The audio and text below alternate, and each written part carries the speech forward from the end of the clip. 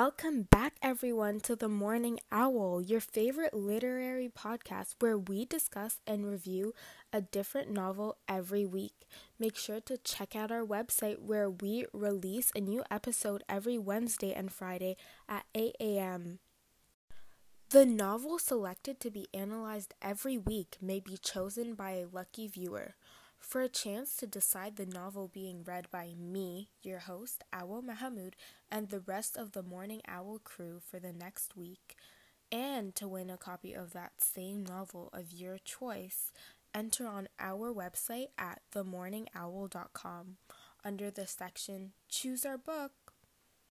For those of you who missed the previous episode, I discussed the first half of the novel Us Conductors, written by Shawn Michaels. I have begun reading that novel a few weeks ago, but I only managed to finish it yesterday, so I can finally give you my full review on it. Okay, so first let me give you a little background information on the author who has written this award-winning novel. Us Conductors is written by Shawn Michaels, who is a Canadian novelist, music critic, and blogger. He is based in Montreal, Quebec, and he has written about music his entire career. His first novel is Us Conductors, and it has won a Giller Prize in 2014, which is quite impressive since it was only his first novel.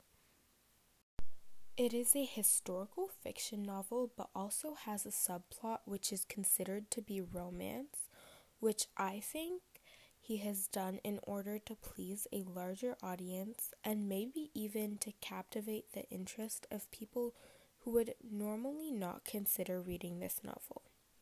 This novel is based on the story of a Russian inventor in the 1920s. The life of Lev Srajevich Terman, who was considered the Russian Thomas Edison.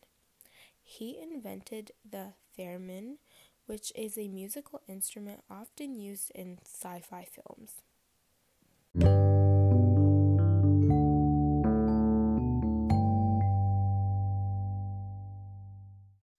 Okay, so I will quickly summarize the novel now.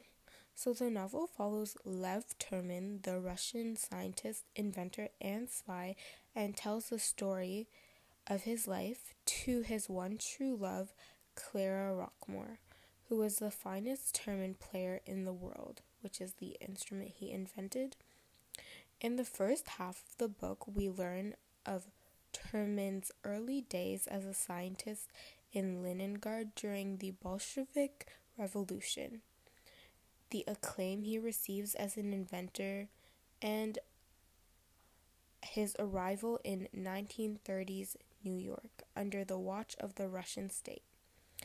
In the United States, he makes a name for himself, teaching the theremin to eager music students and marketing his invention to American companies. In the second half, the novel builds to a crescendo or reaches the climax as Terman, the inventor, returns to Russia where he is imprisoned in a Serbian gulag and later brought to Moscow where he is tasked with eavesdropping on Stalin himself. Throughout all this, his love for Clara always remains constant and unflagging.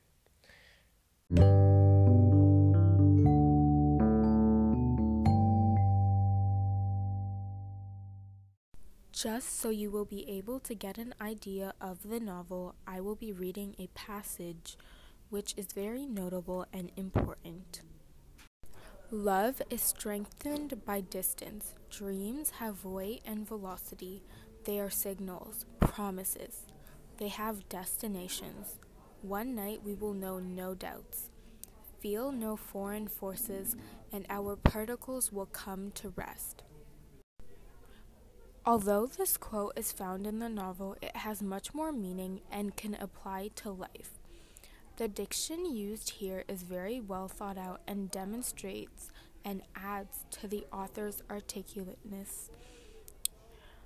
For example, it says, dreams have weight and velocity. Instead of velocity, the author could have said speed and direction, but he chose velocity.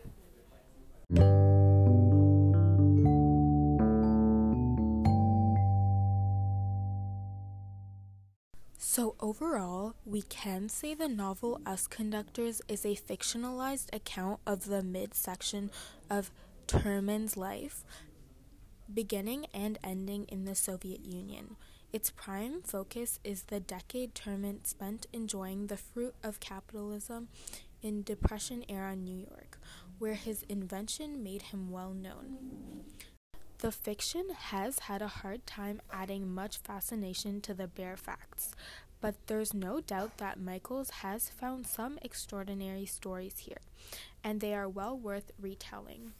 Although this novel is considered historical fiction, it is more of just retelling historical events which occurred, but it does include fictional events.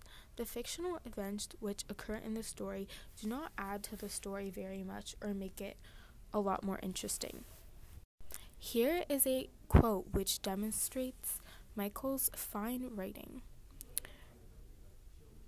Tripped in the ice and tore off 2 of his shoes, he spent 2 weeks in paradise in the infirmary with a hot wood stove and clean white sheets. This is not good since Michaels is clearly a good writer. There's much evidence of this towards the end when Terman, once the great conductor, is swept up by Stalin's purges. Even with the legacies of Skolchin towering over him, Michaels brilliantly captures the misery and surreal menace of life in the Soviet Union.